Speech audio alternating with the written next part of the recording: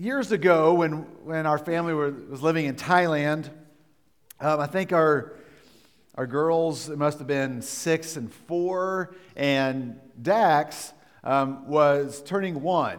It was actually his 1-year-old birthday, and Anne decided that it had been a while since we had been, that she'd been home to see family, and Dax was one. She wanted family and parents and siblings, everybody to be able to meet Dax and see the girls. So she decided she was going to fly back to Texas from Thailand by herself with 3 kids, 6, 4, and literally 1 year old. Bless her. I'm not sure what's wrong with her, but no, I'm kidding, because I wouldn't have done that. But she's a brave soul, and so she said, "I got this. It's only 24 hours. What could go wrong?" Right? So she gets on a plane and she takes off from Chiang Mai, Thailand, and she flies to Seoul, Korea, South Korea. Things are great. You know, Dax is there in his little bassinet thing. He's sleeping fine on that flight, and the girls are doing great. They're just binge watching some show, I'm sure, with their personal TV. And then they get on the long flight, and this is from Seoul to DFW. We're talking like 14 hours on a plane, and things are going fine. Some laughter, yeah, that's a long time with 3 kids, yes. But it's going just fine. And about, I don't know, a few hours left, maybe like 3 hours before landing, something like that. They've been on a plane for a while, so you're tired. You're really tired. But you can just kind of see the end destination that's in sight, and it's time for the meal to be served. And so here they all come, and they bring the trays, and all I remember from this story is at least somebody in the family had a hamburger that was on the menu. Somebody else had orange juice, so I'm not sure the options there. But anyways, the meal had just been served, and here's Dax. He's laying in his thing. Oh, you're holding Dax, thank you. You're holding Dax at this point, right? And food is served, and the girls have their hamburgers. They're watching their show, about to eat. And all of a sudden, a little turbulence. And then out of nowhere, the plane just drops and stops for a second. They kind of look. I think I got this story right. What just happened? And then again, and even worse, the plane just drops and the food goes shooting up to the top of the plane.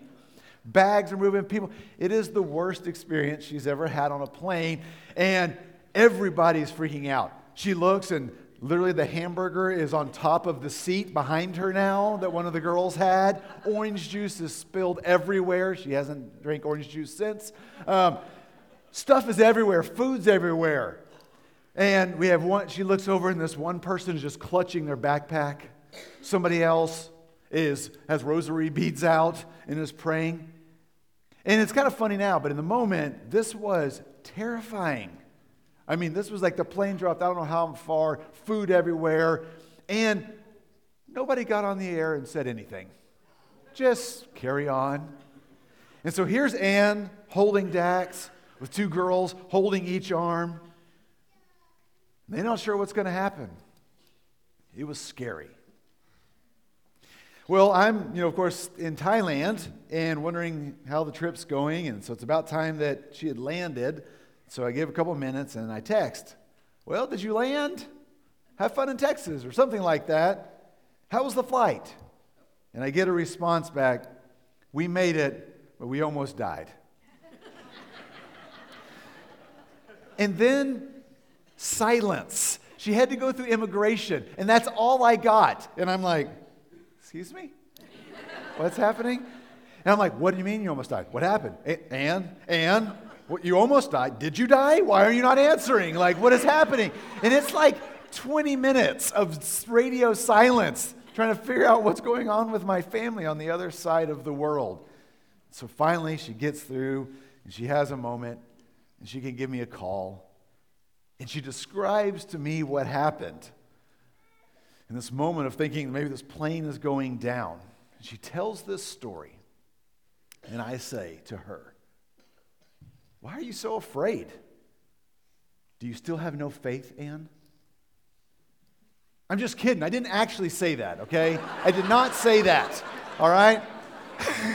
I did not say that because that would be rude and that would be insensitive and that would be shaming in the face of legitimate fear.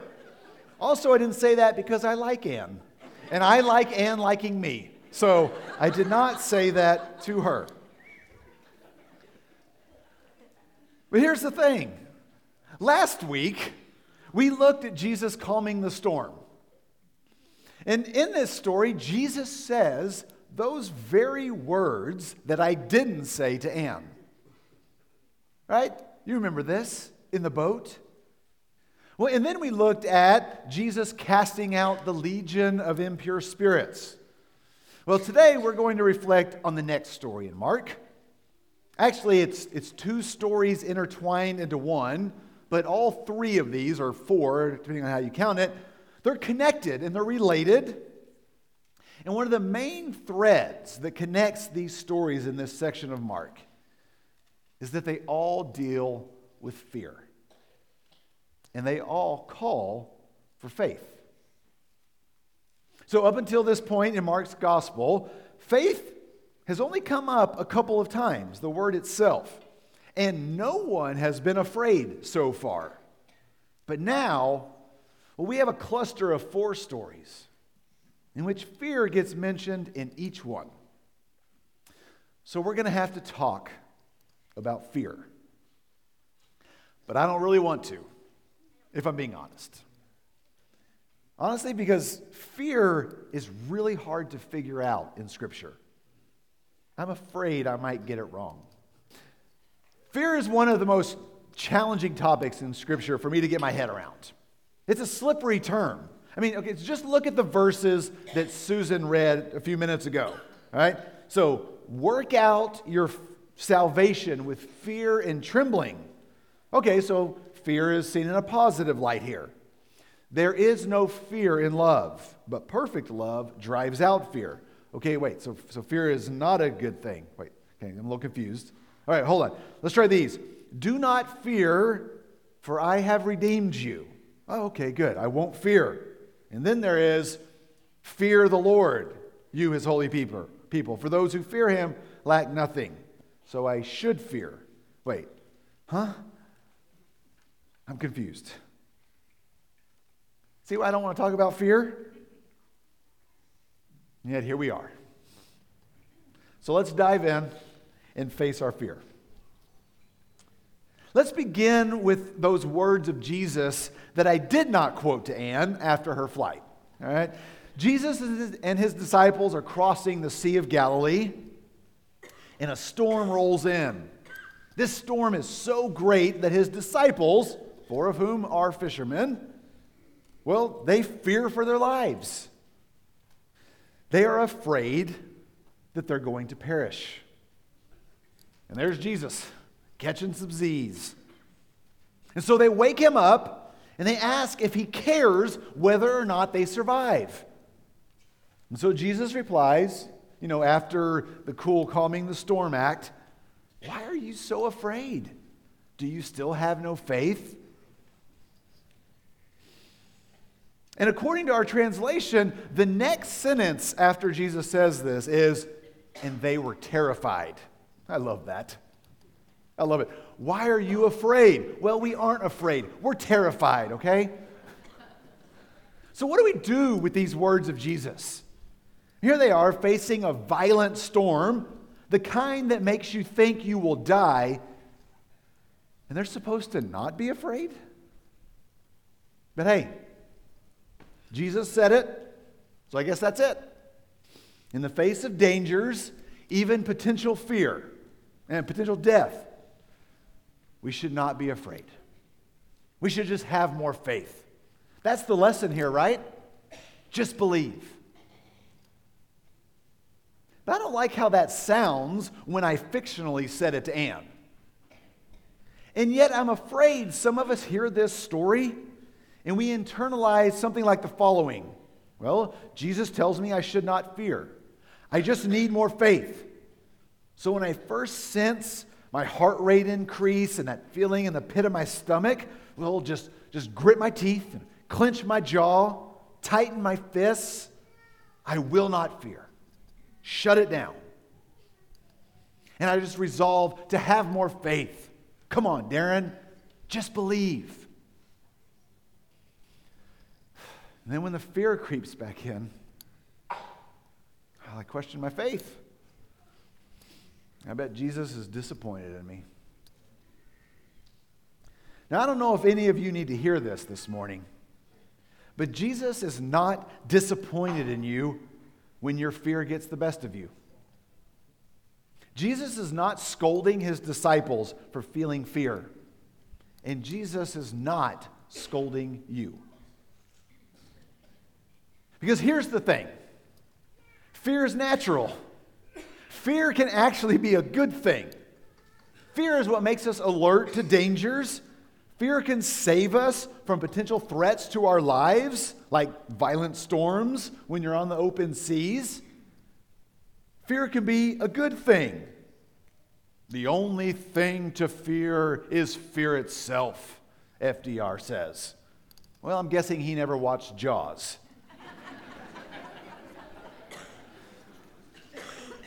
So let's see if we can make sense of Jesus' words and more broadly, the relationship between faith and fear in these stories.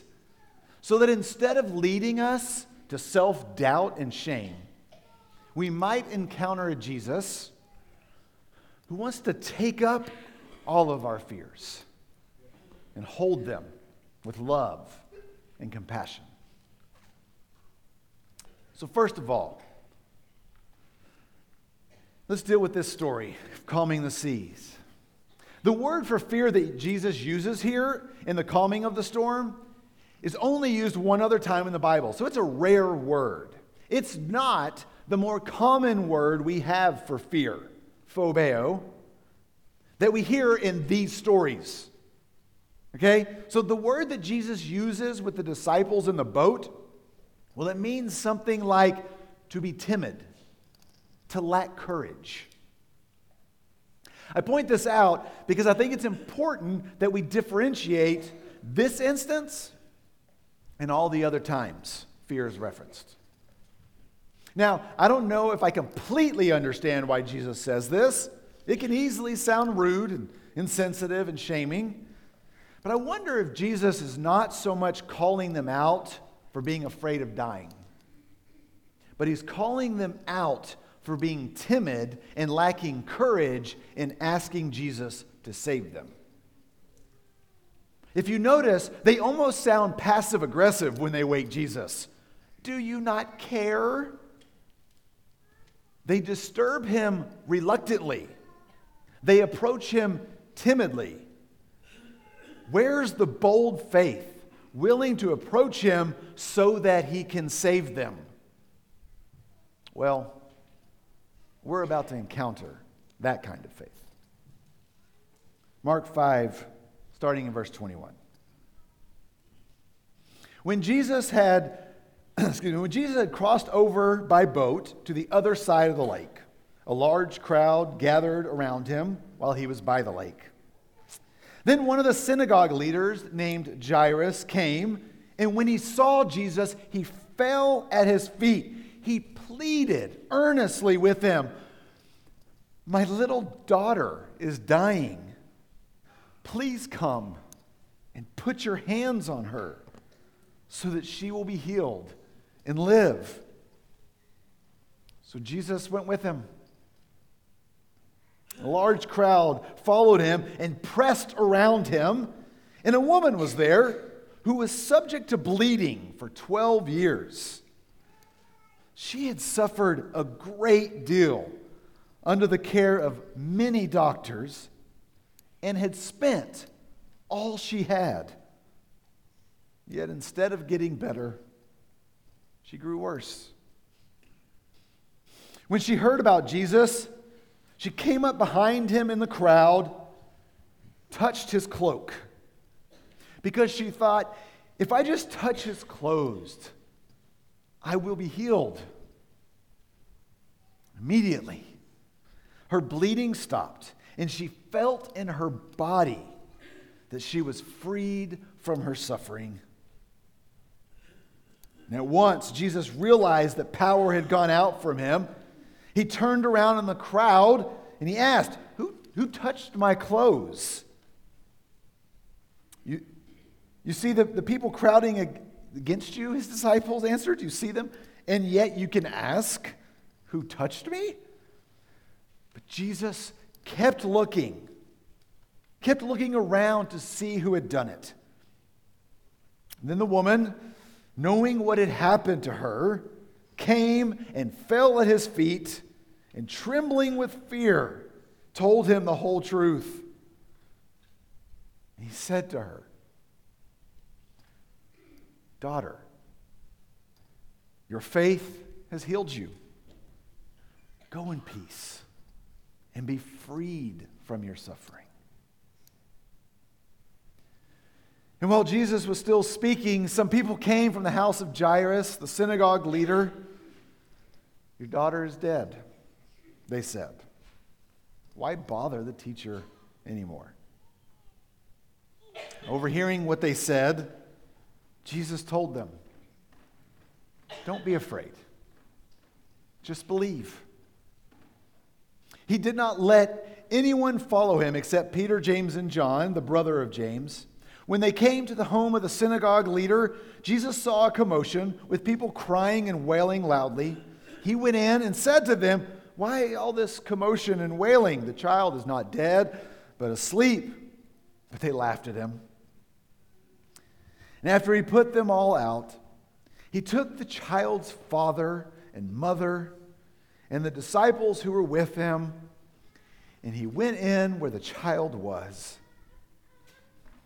He took her by the hand and said to her, "Talitha cum," little girl, I say to you, get up. And immediately the girl stood up and began to walk around. She was 12 years old. And at this, they were completely astonished. He gave strict orders not to let anyone know about this. And he told them to give her something to eat. The story of the calming of the storm, the casting out of the legion of impure spirits, and now the stories of the bleeding woman and Jairus' daughter, well, they highlight the three big fears in the ancient world. The trinity of terrors, if you will. You have natural disasters, the spiritual realm, and sickness and death. And fear is a response in each of these stories. Well, let's look at the responses in each of them and see if we can find something in common to help us make sense of fear and of faith. First, when Jesus calms the storm, Mark says that the disciples were terrified. Literally, they feared a great fear. And then after Jesus casts out the impure spirits into the pigs, well, Mark tells us that the townspeople came out and saw that, quote, the man who had been possessed by the legion of demons, he was sitting there, dressed and in his right mind. And they were terrified. And now, after the bleeding woman is healed, well, Mark says that she was fearing and trembling. And when Jairus' people come to report that his daughter has died, Jesus says, "Don't be afraid, just believe." So here's my best analysis of a common thread when fear shows up in Scripture, or at least in these stories. Fear is the reaction to something that is beyond our comprehension. Something that reveals how little control we have. That we have encountered something much more powerful than ourselves. And sometimes that fear feels more akin to intimidation or terror, and sometimes it feels more like awe and reverence. Jesus calms the storm. Who is this? Who can quiet the wind and the waves? It's beyond our comprehension. The demoniac is in his right mind after all this time. How can this be? What kind of power does this guy possess? Just get away from us. We don't understand this thing we've experienced. After 12 years of this condition, this guy actually healed me. He saved me. How can it be? Who am I to be in the presence of one with this kind of power? Your daughter has died. Death is more than we can bear. We are at the mercy of the power of death. We can't control it. Can anyone? Sometimes things like death or demons are the source of the fear. And Scripture wants us to say, well, it might seem like things are out of control and we are powerless, but there is one who's even more powerful. And other times, it's God and God's activity that is the source of our fear, because God is more than we can comprehend. And now, in these cases, fear is seen more positively. But in both cases, we are overwhelmed. And in both cases, we are called to faith. And I think we can see this if we zero in on the interaction between Jesus and the bleeding woman. But first, another plane story. So, Ann and I have been on a lot of planes together for long hours. And we have two different MOs when we get on planes, okay? And this one time is a good example of this. We were flying, this was before we had children, and we were flying from Thailand to Seoul to Texas. Well, we get on the plane, and we're in Bangkok, and we get on this plane, and we sit down, and here's this Thai woman. She's on the window seat, and then there's Ann, and then there's me. And we sit down, I put my bags away, I put my seatbelt on, and I put my headphones in. And I grab my book, and I've settled in. I look over, and Ann's talking to this Thai woman. I'm like, I'm sure she's just asking her how she's doing today. And I look over 5 minutes later. She's still talking to this Thai woman. I'm trying to read my book. 10 minutes later, we're still on the tarmac. We haven't even taxied. And this Thai woman is crying. She is in tears. And Ann is holding her. And for the next, 2 hours, this woman goes on to tell her life story to Ann. And I've still got my earphones in. Don't bother me with your stories. And I just kind of look at Ann. I'm like, what are you doing?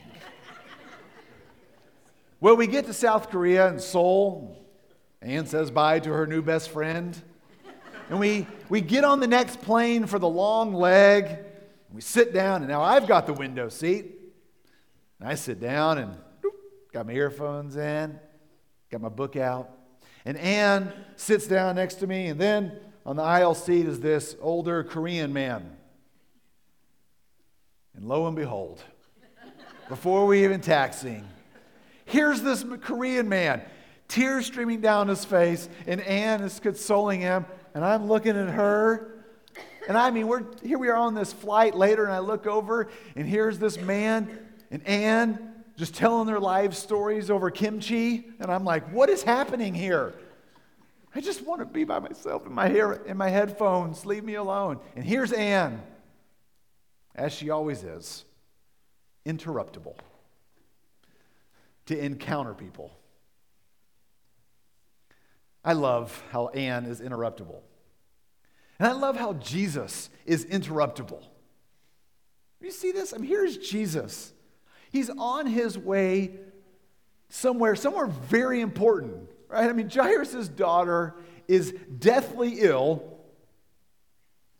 Jesus is willing to stop and pay attention to this woman who has touched him.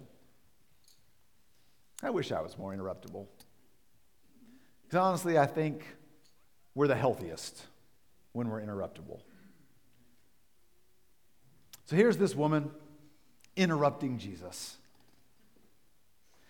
Here she is approaching him, and Mark, who rarely has time to give us details, gives us a decent amount of information about her, like he did when describing the demoniac. So here she is. She comes to find this Jesus guy because she has a condition. A condition in which she is hemorrhaging blood. And it won't stop. For 12 years now. As long as Jairus' daughter has been alive, she's been bleeding. And she's tried everything. She's sought medical help, multiple doctors, and they've only brought on more pain and suffering. And she's spent all she has in her quest for a cure. She's at her end. And her condition is just getting worse. And besides the health situation, this condition of bleeding means that she's unclean. It means she's stigmatized. She's marginalized. It means she must remain separate, unable to touch anyone because of her very body. Because just by touching someone, she can make them unclean. How scary must this be? How much fear has she faced these 12 long years? How desperate must she be? So she comes looking for this Jesus guy who might be her last hope of being made whole. She comes bringing all the suffering and fear of these 12 years because where else can her help come from? She comes for him to save her. And you know, the guys in the boat, in their fear and desperation, well, they're not bold enough. They don't have enough faith to ask Jesus to save them. But this woman, oh, she will. She will scratch and claw through the crowd to get to him. She will cross over all the boundaries the world has put up around her. She will knock over any obstacles that religious institutions have put in front of her. She will do whatever it takes to touch him because she believes this Jesus guy can save her. And so when it happens, when she feels her body made whole, a feeling she hasn't felt in 12 long years, she's overwhelmed. She can't imagine how great this person is that has saved her. What kind of power must he have? Who must he be?